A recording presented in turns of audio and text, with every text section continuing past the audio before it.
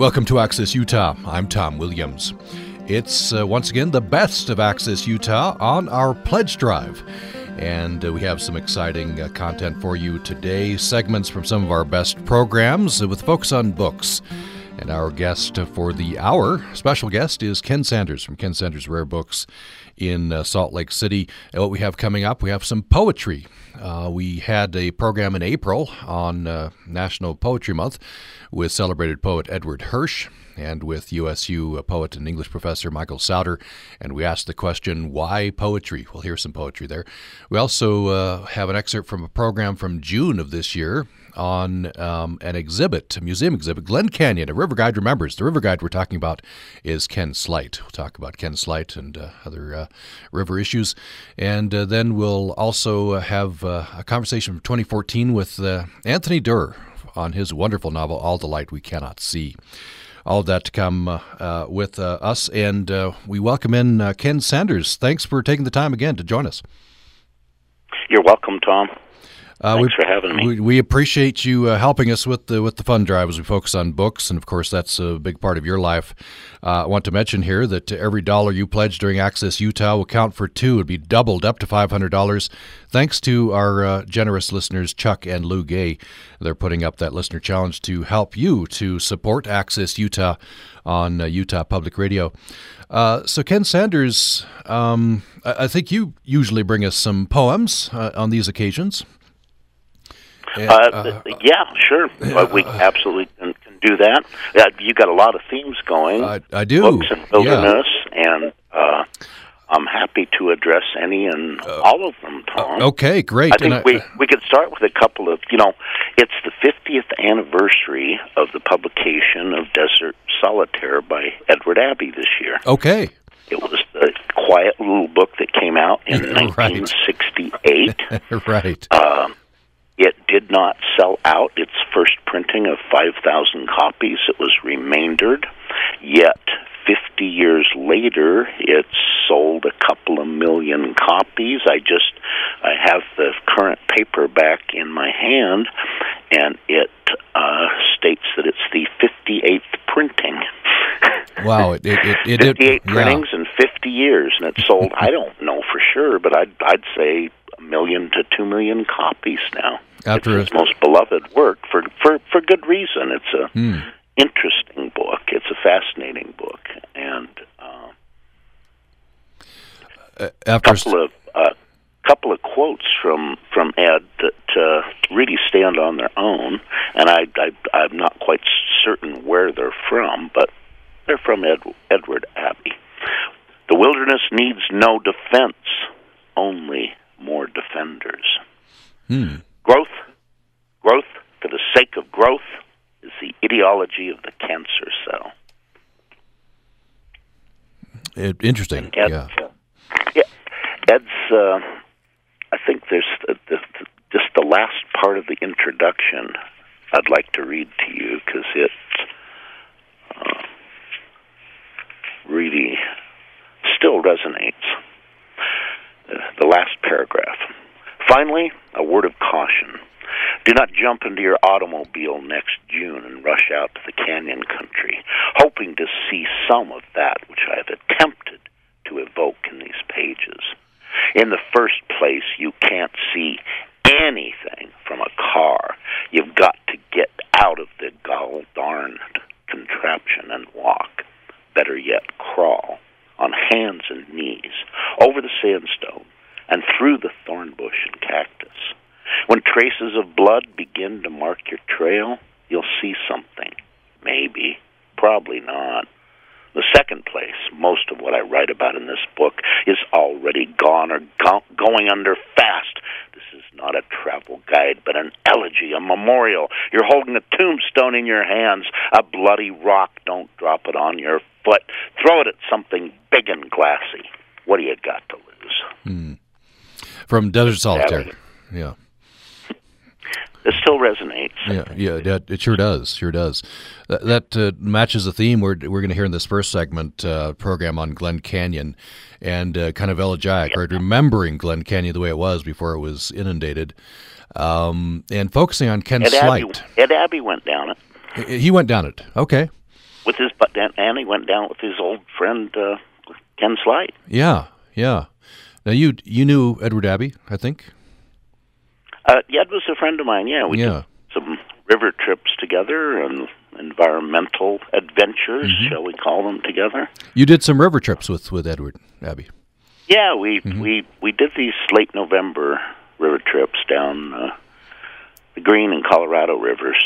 Back in those days, we did them in November, and back then it was kind of nice having the national park to yourself. Yeah, I imagine. Yeah. Did you know hiking? Hiking up and hiking as well. Pardon me? Do you know Ken Slight? I've known Ken for, it seems like forever. Ken, in the late 1970s, Ken Slight taught me how to row a boat, for better or for worse. Right. It was on a Desolation Canyon river trip. Oh, wonderful. He and the recently departed Katie Lee and there's others that really, I think the National Park Service should create a new, we have national parks, monuments, recreation areas, there's historic sites, there's a lot of different designations within the hundreds of units in the Park Service, but I'd suggest we need a new one. We need a National Historic Person designation, and I would want to nominate Ken Slight and the recently departed Katie Lee to be the first two National Historic People. And I'm sure a lot of our listeners would second that. I wonder, we're going to hear this segment. Before we do, Ken, I know you have an opinion on this, that people should support their public radio station. Why should they do that? Kind of like how I think about Ken Slight and Katie Lee and so many others that are truly national treasures. The public radio stations that we have in our communities, and I'm talking to you from Salt Lake up to beautiful Cache Valley, especially in an isolated, smaller town. It's such geography, everything up there is so beautiful, and we desperately need information on our lives and our communities and our country, and public radio provides that information. It's sorely needed, and it's really expensive to do. I'm shocked by any of the national shows that you guys have to buy. Holy moly, this stuff doesn't come cheap, and it's the beauty of it, Tom, is you are there. You're alive. You're well. Yeah, a couple of times a year you have to do this obnoxious fundraising stuff. But folks, just step it up. Call in those pledges. It's a give and take. It's the yin and yang. You make it work. You enable Tom and his fabulous crew and all the behind-the-scenes people, from the engineers to the receptionists, that make it happen and give us the information that we can't get anywhere else. And it's up to us. It's a collaboration. Where do you want to put your money? I don't have a lot of money, and then when I do, I mostly spend it on books, for crying out loud. But we have our priorities in life, and I think an open community, an open dialogue, and being able to have a discourse, which is something really sorely needed in this country today. It happens because of local people, things like Utah Public Radio and the Cache Valley, and wherever your airwaves extend to now. And it's really important. So you gotta give. You gotta. I'm as I always do. I'm going to donate $100 right now, and I would really encourage any listeners to call in. It doesn't have to be $100. It could be $10. It could be $1,000. Give to what you care about, and give it to them now, because the more we can give in the future, you could shut the fundraising part of this down and give us more programming. Oh, thank you, Please. Ken. Very eloquently said. Appreciate that. And appreciate your membership, your donation. Here's how to do it. 800-826-1495. 800-826-1495. Call now. Join your support with Ken Sanders. 800-826-1495. Or you can go online to upr.org and have your money doubled. Ken will have his money doubled here, and you can as well, courtesy of Chuck and Lou Gay.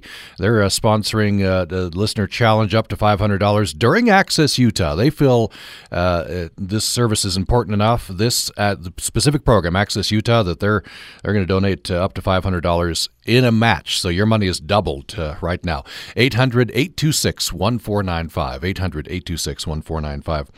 Well, Ken, we're going to hear this segment. This is a program that we did on an opening of a museum exhibit in Green River. Yeah, down Green River. Yes. Yeah, Glen Canyon, a there. river guide remembers. You were there. Okay, great. And it continues, so you can go down to that John Wesley Powell River History Museum in Green River. That's running through March of 2019. And so the kind of the central organizing figure of this exhibit is Ken Slight. And so we talked with several people, including Davia Nelson from the Kitchen Sisters. We talked with our friend Martha Ham, who's instrumental in this. We also talked with river historian and writer Frederick Swanson on this program. And we heard some audio. This is a wonderful part of the program. So we're going to hear, this is about 7 minutes or so from this program. And the central theme here in this part of the program is what is it about the river that draws people in? And we're going to hear the voices of Ken Slight and Katie Lee in this. So after this, we'll come back with Ken Sanders. Let's hear this. Let's before we turn to our other panelists here, I want to hear a couple more clips. First of all, let's hear Ken Slight discovering the canyon. His description of that, and then we'll move to a clip from Katie Lee. She talks about Smell the River. Very evocative. Let's hear these two back to back. When I first saw it, it wasn't from the river. It was coming down by horseback, and we decided to stop at the mouth and camp there. Then we hike up the canyon, Clear Creek. When I first discovered it for myself. It was the most amazing thing because it was covered a bunch of willows around it. I think they were willows. And then push those apart and you walk in, there's just a big basin there. And of course here's the great big cavern. There on the sand bottom was moss. Grass-covered type of thing. It was green. A lot of that was green when I first saw. Then there was that stream of water coming down, a little waterfall from up above. And I didn't see at that time any mark of civilization. Most beautiful thing, I think, one of the big beautiful things I ever saw. It is June of 1954. A year after my Grand Canyon powerboat run. 3 trips this year, 1 on the San Juan and 2 in Glen Canyon. My way paid with River Stories and Arizona Highways magazine, and singing beside a driftwood fire at day's end.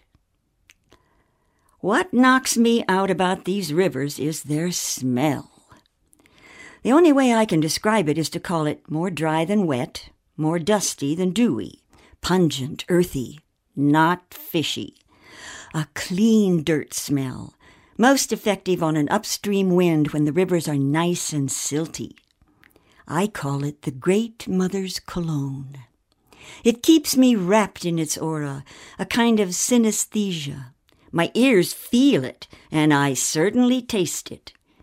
Even back in Hollywood sometimes, I will smell it in my dreams and wake up smiling. So that you just heard from Katie Lee, Smells of the River. Previously, Ken Slight, Discovering the Canyon. Now, that is from Taylor Green's piece. He's a National Geographic producer. Taylor Graham. Taylor Graham. Yes. Taylor Graham. And this is, tell me the piece, Martha. Yeah.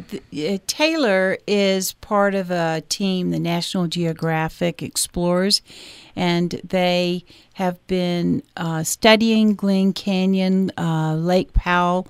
They came to Pat Creek Ranch and just made a beautiful little 8-minute film that premiered at the Telluride Mountain Film Festival. And this is an audio clip from the film they just completed. Wonderful. Thanks for bringing these clips in. So I want to turn back to Davy Nelson. You said a phrase that the river changed, Ken, something to that effect. You've been a lot on the river. Martha has as well. I'm not sure. Frederick Swanson, do you run the river or just talk to river runners? I get down to Green with my family when I can. Yeah. Obviously, that's upstream from Glen Canyon. Right. A reservoir. Yeah, I've been down to Green as well. Beautiful, beautiful place. So, Davy Nelson, what is it about the river? Changes people, brings people back. I'd never heard that Katie Lee quote. What is it, Mother Earth's cologne? Yeah, I think so. Oh, my God. I mean, that's part of it, isn't it? You know, there's something... The remoteness, the power of the water, the power and also the gentleness of the river, that constant current, the flow. I mean, it's embarrassing almost to kind of use those kind of words, but it is the truth of it. And all that life that is within the river and on the banks of the river, and then the trees and canyons. And there's I think people seek church in so many ways, and I know Utah in particular has such a connection to a church, and I think there's no accident that so many of the names of river rapids and different formations within canyons are given names like Cathedral Rock, and I mean they do inspire, I think, in people that sense of awe and wonder and the Creator, and there is a deep magic and a kind of a, dare I say, oneness, and just thrill. Also, let's just talk about the just sheer thrill of being on a running river. Martha Ham, what brings you back? You've run a lot of rivers, done a lot of river running. What is it about it? What draws you in? Literally the river. There's a phrase, don't push the river. You can't push the river. And being in the flow, and as you're floating into a rapid, sometimes you have to wait, and it's a little unnerving to be in the right position to wait, and then push ahead into something that is frightening, exciting, and then 20 seconds later, it's over, and you feel this elation of doing something that you didn't think that you could do. And I think that's part of Ken's reference when he says that the river changed me. But it's hard work, but it's also patience. I think that's, for me, what has come from my time with the river, and I hear many people say that. Let me turn to Frederick Swanson, the people you've talked to, Ken Slight, Dave Rust. What is it? What is it that changes people about the river? Well, I think Martha and Davey expressed it very well. There's a timelessness to being on the water, and I tend to think of the evenings by the river when the light's fading on the cliffs and the willows are bending in the current, and there's that swish of the stream. It puts you in a different frame of mind. I don't know, it's just a wonderful way to connect with the earth. You're listening to Access Utah. I'm Tom Williams, and we heard an excerpt from an Access Utah program from June of this year on the opening of an exhibit at John Wesley Powell River History Museum in Green River. It's called Glen Canyon, A River Guide Remembers. And we have with us for the hour Ken Sanders from Ken Sanders Rare Books in Salt Lake City. Ken, I wonder if that brings up some memories of your river running times. Oh man, yeah, your voices are just right on. These are people that have been down the river. They know, like Ken Slight knows, because he's been doing it his whole life. I've only been doing it half my life, but it's important. I think T.S. Eliot put it most succinctly. The river is a strong brown god. And all of your voices, they alluded to this, what I call this transformation, this metamorphosis that takes place.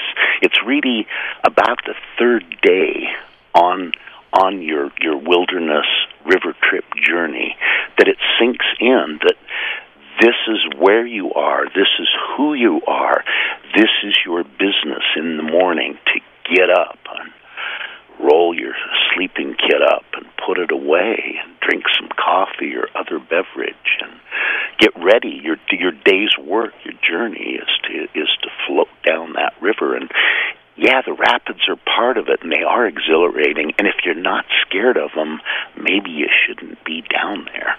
And it's just, this transformation takes place on the third day with almost 99% of people that go down the river. This is your work, this is your day, and everything else fades away. And it's a blessing that all these damned electronic devices don't work down there, nor they shouldn't. And music, the sound of the river, and it's okay to I mean, there's nothing better to go down the river with musicians. But the secret is you have to make your own music. You can't have, and this is going to date me, a transistor radio or whatever the young people plug into their ears these days. Music is great, but the river does the landscape, the birds, the great blue herons in the morning, the desert bighorns coming down and occasionally swimming across the river, the life, the canyon wrens, the songs. The musician Kate McLeod, who I had the privilege of doing a Cataract Canyon river trip with last year, and she wrote songs every single day on the river and then performed them at night. And one day we're floating by a heron rookery, and there's all these babies that haven't fledged yet, and they're peeping and chirping, and they can't leave their nests, and the moms and dads, we're a respectful distance away, and we're just floating quietly past them, and the moms and the dads are flying in and out, and Kate is just transformed. She's just listening to that baby heron sound, and then she starts emulating it, and you can't tell her baby heron sound from the bird sound. And in her mind, she's composing the note on her violin that sound is going to become, and the song she's going to write about it.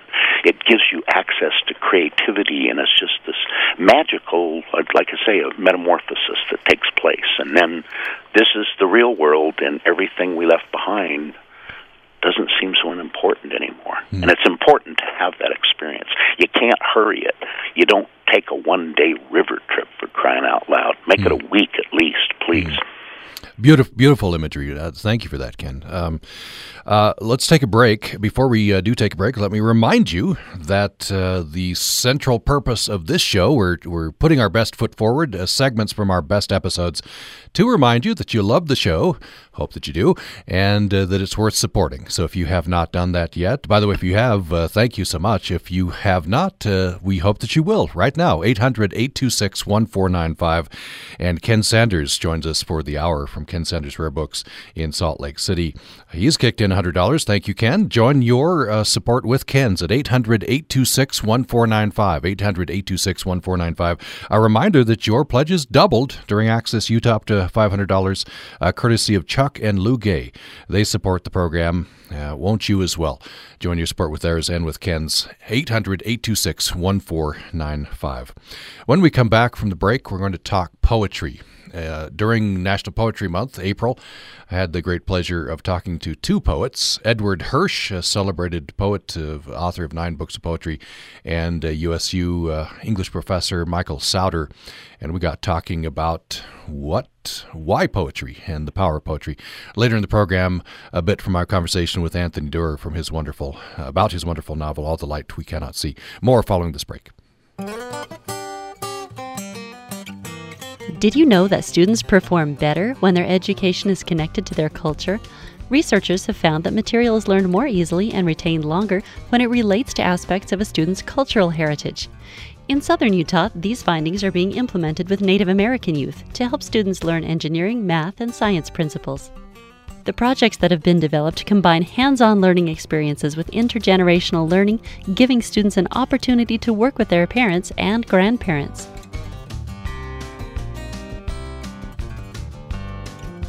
This segment of Did You Know That has been brought to you by our members and the Emma Eccles-Jones College of Education and Human Services, committed to mentoring tomorrow's educators, researchers, and clinicians, located on campuses in Logan and 26 other sites throughout Utah.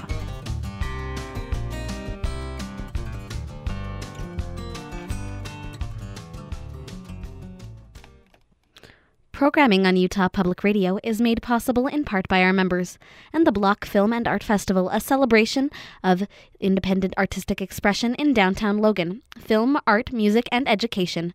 Friday, September 28th and Saturday, September 29th. More information at theblockfestival.org.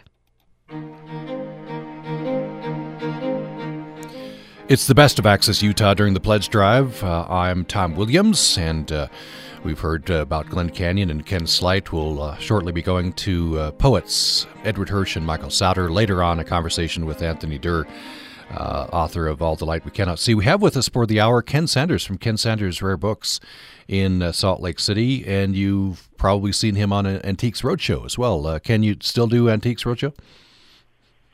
Yeah, they let antiques like me do that, Tom. It's always fun. Book and manuscript appraisals. I've done it for the past dozen years. Who knows how it started or why?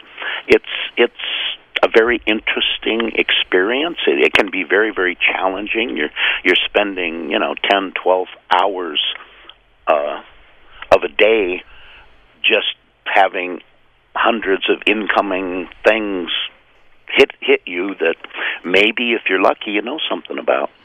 yeah, it's always a kick to see you on there, and we say, hey, I know that guy. I don't own or I should mention I do not own or watch television. Yeah. Oh, you don't really, Tom? The last thing I would ever watch is me. Yeah. No, thank you. You don't watch television? I haven't owned one for over a decade now. Yeah, I would imagine you read, I'm guessing. That's what you do. Yeah, you got that right. Okay, great. Almost every night. Yeah. Before we leave the river and Ed Abbey and Katie Lee and Ken Slight and all these people, I feel so privileged to have known those people for most of my life. I mean, Katie just passed at 98, for crying out loud. Ken is still with us, and Ed Abbey sadly died 29 years ago at age 62. Yeah. But what I want to say about one more thing, that this 50th anniversary of Desert Solitaire, back of Beyond Books down in Moab, and I believe they have a little radio station down there too. Mm-hmm. They're publishing the manuscript edition of Desert Solitaire with Ed's own, corrections and notations on it for this big anniversary, and also doing a whole series of celebrations, including, with my help, we're printing 4 broadsides about Abbey and Desert Solitaire by Wendell Berry, Terry Tempest Williams, Doug Peacock, and Amy Irvine. And Amy Irvine is a wonderful author who wrote a book a decade ago called Trespass, Living on the Edge of the Promised Land. She's got a big new work coming out, but in the interim, she has basically written a book called Desert Cabal, which is being published next month by Torrey House Press down in Torrey, of course. It is, I don't know how to say it. It's going to be controversial.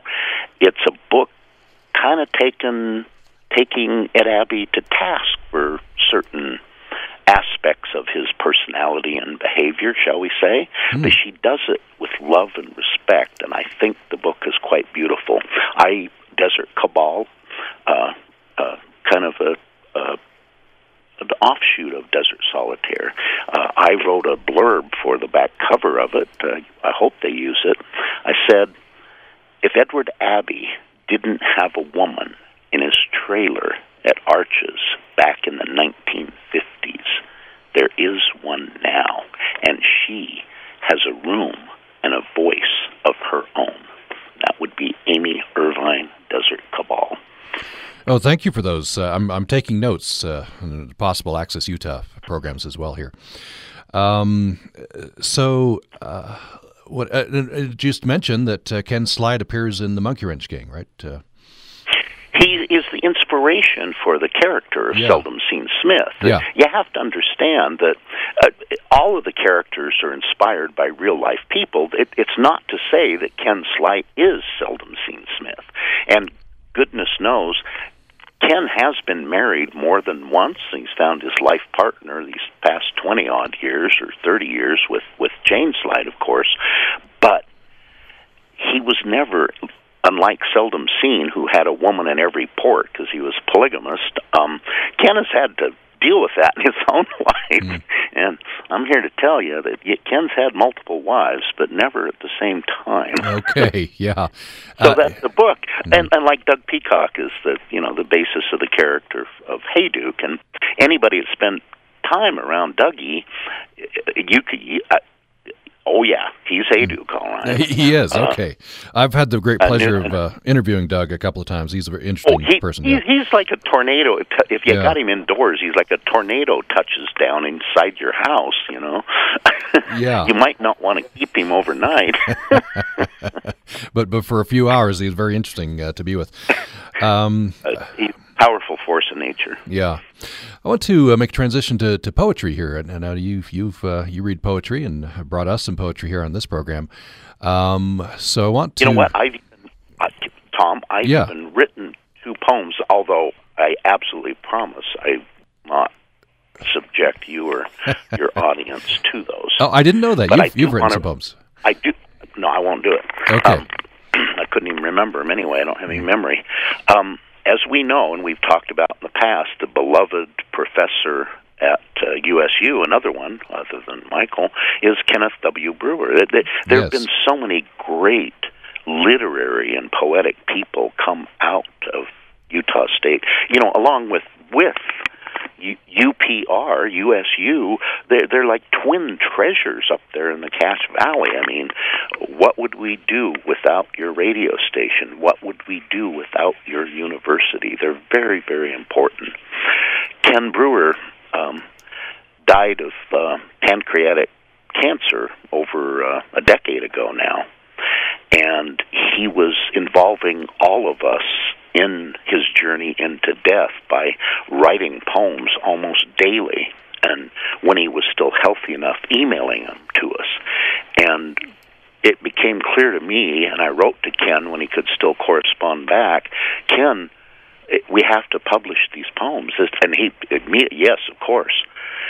So he and I conspired to publish this book of his final poems called Whale Song, A Poet's Journey into Cancer. And I know it seems morbid, but it is. Anyone that has, a life transformation, particularly with disease or cancer, you should give them a copy of this book because it is inspirational. I want to read a single paragraph of the last of his own introduction to the book that Ken Brewer wrote, knowing that he would not live to see it in print.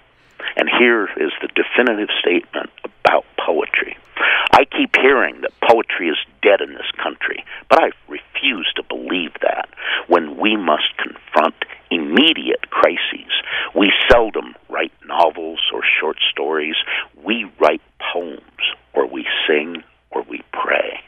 Upon being told my life was about to end, I wrote the first poem as if it were a boat of words launched towards places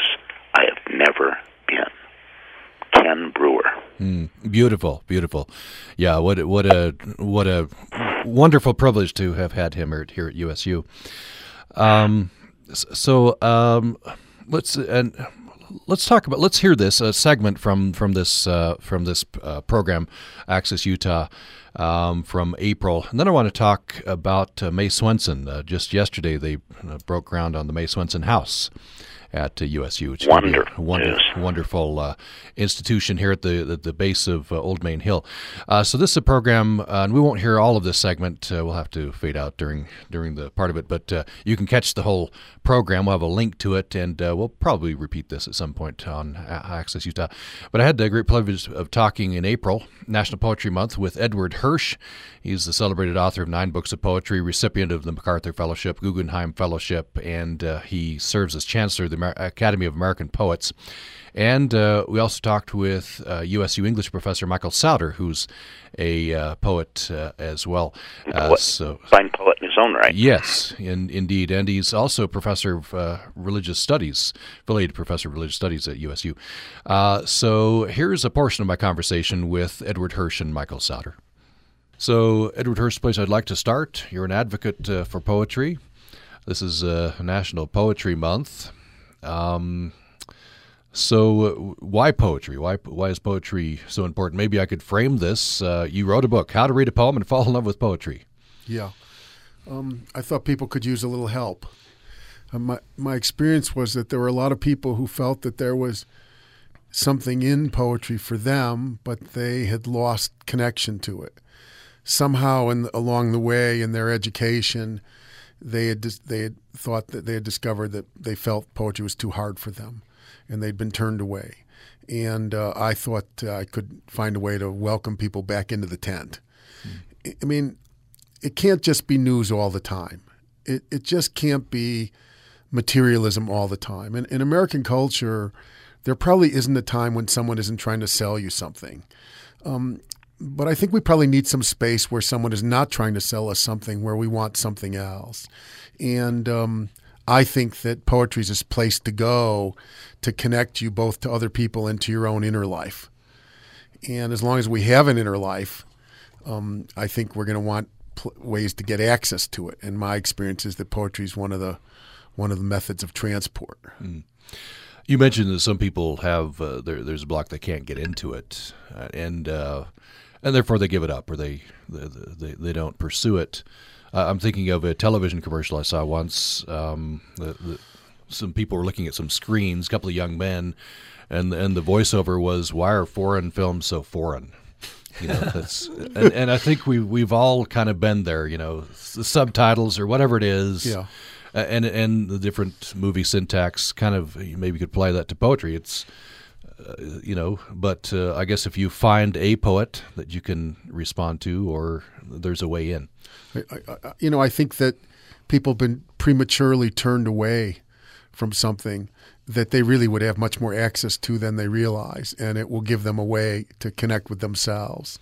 And I'm an American. I believe in democracy. I think poems are for all people. And I just think if we throw open the doors to the tent, people will find that actually there's something in poetry for them that they weren't always aware was there. Mm. Well, I have a question to you, Michael Sowder. What do you find? Obviously, some people find a barrier there. Other people find their way in more easily. How to bring down those barriers? How to make poetry more accessible? Well, I was a lawyer for 10 years before I came back to poetry. And one of the things that I discovered in coming back to poetry and reading more contemporary poetry is that there's just a lot of contemporary poetry that's really accessible, that's not so difficult. There's a lot of poetry out of the canon, John Donne, John Milton, wonderful poets who I love, but they really take a lot of work to unpack what's happening in the poem. But there are a lot of contemporary poets that you can read the poem and you know what's going on. And I think poetry is just so wonderful at capturing moments of human experience. Some poems are narrative, and I remember when Mark Doty came here, he said he always needs to start with a narrative to get with these kind of luminous lyrical moments, which I feel like are kind of the heart of poetry. And so a poem is really great for capturing these important moments of human experience. And I just have to follow up. I didn't know that about you. Yeah. I was a lawyer I wasted 10 years as a lawyer. So before I came law back. to poetry, that's a journey. Yeah. Well, first I fell in love with poetry in college, but I got married young and thought I should do something practical. So I went to law school and, I did well, and I clerked for a federal judge, and one thing led to another. And then I realized the error of my ways and came back. It became a poet, yeah. Perhaps less lucrative, but... Definitely. Poor but happier. Poor but happier, yeah. So, Edward Hirsch, I'd like to know a little bit of your biography. How early did you get into poetry? Was it a direct path? I'm going to be a poet? Not really, although I started writing poetry when I was in high school, but the way almost everyone does. I had feelings I didn't understand. And I mean, it's very generous to call what I was writing poetry. I was just writing things down, but I felt better when I did it, and girls liked it. But when I went to college, I went to Grinnell College in Iowa, I started reading poetry. And when I started reading poetry, I just connected to it, and I thought there's something here for me, really. But I don't think it was an intellectual decision for me. I was sort of drowning. I had feelings I didn't understand, and I saw an oar going by, and I grabbed on. And it turns out it was kind of emotional desperation, and I thought poetry. Well, you can hear that whole conversation at upr.org, and Ed Hirsch and Michael Sowder read some of their poems. It's wonderful. So Ken Sanders, something that Edward Hirsch said struck me. He says, as long as we have an internal life, we're going to have a need for poetry. You could probably expand that to books, right? Yeah, it's important. Both Michael and Edward touched on this need for poetry and referenced, people that don't think they like poetry. It's because they've never been exposed to good poetry. And maybe some of the old classical people, Milton, etc., they're maybe less accessible to the modern mind without a lot of work. But I don't think that means that contemporary poets are less important, or their works are important. But through hundreds of years, thousands of years of poetry, going back to Sappho, for crying out loud, poetry has changed. It's organic. It should change. And like Ken Brewer said, it's important, particularly in times of crisis. I would say to people that think they don't like poetry, read your Wendell Berry, read Mae Swenson, read Ken Brewer, read some of our local poets, read Mae Swenson. Mae Swenson is one of the most widely anthologized American poets, and she deserves it. She's got her own volume now in the Library of America series. That's pretty good company, I'd say. Jim Harrison, although he's known for his novels or novellas, is one of the finest poets that we had. I believe that Wendell Berry's writings, in more than 60 books now, whether they're poems, essays, novels, or what have you, I believe that Wendell Berry is the most important living American writer today. You need to read your Wendell Berry. He's got things to say to you. I'm writing that down. I'm going to return to Wendell Berry. Thank you for that, Ken. If you have to tell me what time, 'cause I don't mean to take up all of our time, but if we have time to read a poem, I'll certainly read one. Let's do want to that, get yes. one plug in, since we're talking about poets. We have a national traveling poet tomorrow night in the store, a fiddling poet named Ken Waldman. I'm not very familiar with him, but he's being hosted through the Utah Humanities Council that does such great work in all of our communities statewide, including beautiful Cache Valley. And with him, our own Kate McLeod, singer, songwriter, and master fiddler.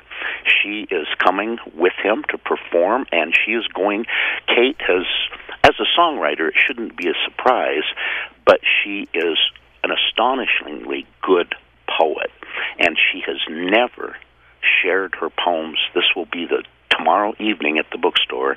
She will be debuting her poetry along with her fiddle playing. So we're really looking forward to that. That is tomorrow night, 7 o'clock. Ken Sanders, Rare Books in Salt Lake City. Yeah, that sounds like a great event. And that's part of the book festival Utah Humanities has going on? Yeah. Yep. I notice you have... They do a great job. They really do. I notice in October you have Alex Caldiero, an event with Alex Caldiero. Yeah. Oh my God, Alex is. If you ever get a chance, he doesn't call himself a poet. Alex Caldiero. He's Sicilian-born, Brooklyn-raised, Orem, Utah's only sonosopher. Sonosopher, yes. What is that? It's about the sound of words. Okay. That's what he obsesses with. And he is going to do a very strange performance, and trust me, Alex performs, about, I don't even know how to say it, the synchronicity of books. One quick story, I was down in Orem, of all places, where Alex lives, on an estate of an old, long-gone bookseller down there, and I hauled off a giant truckload of books. I just had my truck so stuffed full that the books were falling over on me in the gear shift every time I'd turn a corner. And Alex happened to come up, and the books, I'd started carrying them in, but the truck was still full of books. And Alex, as he's leaving, he says to me, "I want you to save that biography for me." I said, "What? What are you talking about?" "That biography is in that collection. You save it for me." "Alex, you got to give me something more to go on." Well, he didn't. And all of a sudden I said, "Wait a minute. You don't mean biography. You mean autobiography, don't you? You mean Frank Lloyd Wright's autobiography, don't you?" "Yes, the one with the white cover." I go home that night.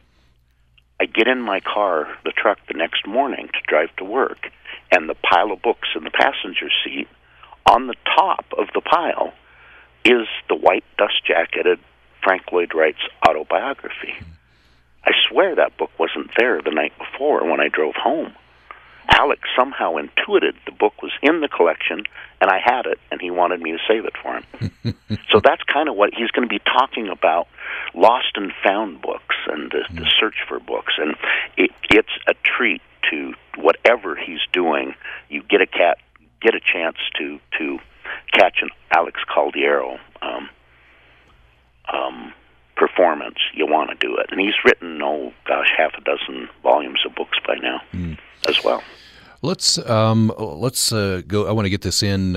We've promoted this. I want to get this excerpt, portion of this excerpt from Anthony Doerr. Before we go to that, just a reminder that we are raising money for Access Utah, and we're looking for your pledge right now. 800-826-1495. 800-826-1495. A reminder: Ken Sanders already kicked in $100. Thank you, Ken. And his dollars have been doubled. Yours can as well, up to $500, because Chuck and Lou Gay have issued a listener challenge. So get your money doubled. Support Access Utah with your pledge right now. 800-826-1495. 800-826-1495. Let's go to this. This is a conversation from 2014. I had the great pleasure of Anthony Doerr coming into studio. He was on the campus, USU campus, for an event. And he's somewhat local. We'll claim him. He lives in Boise, I believe. Really? All the Light You Cannot See is one of the most beautiful new novels that I have ever read. His eloquence with words and the plot. If you try and explain the book, but that's a book about World War II, nobody's going to read it, Tom. Right, yeah. It's got World War II in it, but that's not what the book's about. You just have to read it. It's beautiful. About people's lives. It's one of the most beautiful novels I have ever read. Let's hear just a few minutes from my conversation with Anthony Doerr. So, referring to the book's title, they're sort of the obvious metaphors, and then you talk about one that's maybe not as obvious. There are countless invisible stories still buried within World War II, stories of ordinary children, for example. That's one thing. Is this something that I guess you knew beforehand, or while you're doing research? All these stories that, and some of them need to be told. I guess all of them, ideally, but at least chip away at it. Yeah, certainly not something I knew beforehand. I knew very little. In fact, I thought Brittany was in Britain until I got going on, reading about the war. I think, World War II is at this really interesting time where the people for whom it is memory are reducing in number every day. We are losing not only American veterans, but in Europe, people who remember the war are, often in their 90s, and we're losing them very quickly. And we're in danger. I don't know if danger is the right word, but we have to be careful in how we remember all these stories. I think about how my sons, who are 10, have started to learn about the war, and it's often in kind of frightening to me ways, like through video games or through the History Channel, which can be very responsible, but will also occasionally do these really black and white, almost animated narratives of the war, where German soldiers are dying on all sides, and triumphant American tanks are rolling into Berlin. And I think the truth is always a little bit more complicated than that. So my goal here was to try to say, can you empathize with this French girl, somebody we're pretty used to empathizing with, as deeply as maybe a German boy, a German citizen who makes some poor decisions, but also is really, by socioeconomic reasons, by lack of education, really compromised in a lot of ways in terms of how he's able to think about what's right and what's wrong. So I guess it is good versus evil. That's kind of how we think of it. It's the stereotype. And in some ways that's true, right? The Nazis perpetrated the Holocaust. There's no way you can defend any of that. But there are some when you get down, I guess, past the Nazis, for the German citizens like Werner, there are some gradations there. Of course, yeah. Of course it's good versus evil in many of the narratives. And yeah, there's no denying that. I just think as you get towards the lives of children, it's important to try to think, what was it like to be 10 years old or 12 years old when this government's coming to power? And, I just kept asking myself, would I have had the strength to say, at age 16, say no? And I think, unfortunately, I look in my dark, tortured soul, I don't know if the answer is yes. I don't know if I would have risked my life or risked my family's well-being to say what we're doing is wrong. And, that's terrible. That's a shameful thing. But I think self-preservation. There's a portion of my conversation from 2014 with Anthony Doerr, All the Light We Cannot See. So, Ken Sanders, I have a pretty good gig here. I get to talk to really interesting people. And Anthony Doerr is such a wonderful writer. If you haven't read All the Light We Cannot See, go and read it. So as we close here, we just have about a minute left, Ken Sanders. I'll put another plug in for the event coming up tomorrow night. Ken Waldman and Kate McLeod. That sounds like a great event, 7 o'clock at Ken Sanders Rare Books. So, Ken, at the end here, maybe another appeal to our listeners. Why should they join you in supporting UPR? I've got one. This may be unorthodox, and it may not even be kosher, but I'm going to do it anyway. I'm going to do our own little challenge inspired by your couple's $500 grant. So I mentioned these in conjunction with, so this is going to be a Ken Sanders Rare Books, Back of Beyond Books, Moab, Utah, joint sponsorship. We will give a autographed copy, first edition, of Amy Irvine's Desert Cabal for a $100 pledge. We will give a set of all 4 signed broadsides by Wendell Berry, Terry Tempest Williams, Doug Peacock, and Amy Irvine for a $250 pledge. And we will give, these are single copies only, not multiples, we'll give there's 50 copies, being limited edition, being printed of the manuscript with Ed Abbey's handwritten corrections of the original manuscript of Desert Solitaire.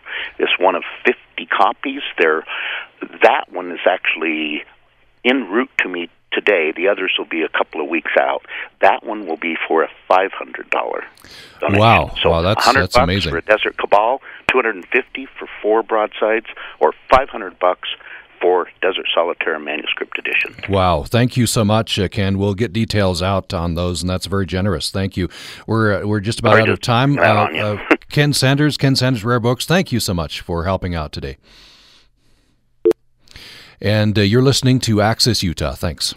This is Utah Public Radio, a statewide service of Utah State University and the College of Humanities and Social Sciences, KUSR Logan, KUSK Vernal, KUSL Richfield, KUST Moab, KCEU Price, KUSU FM Logan, and also heard at upr.org.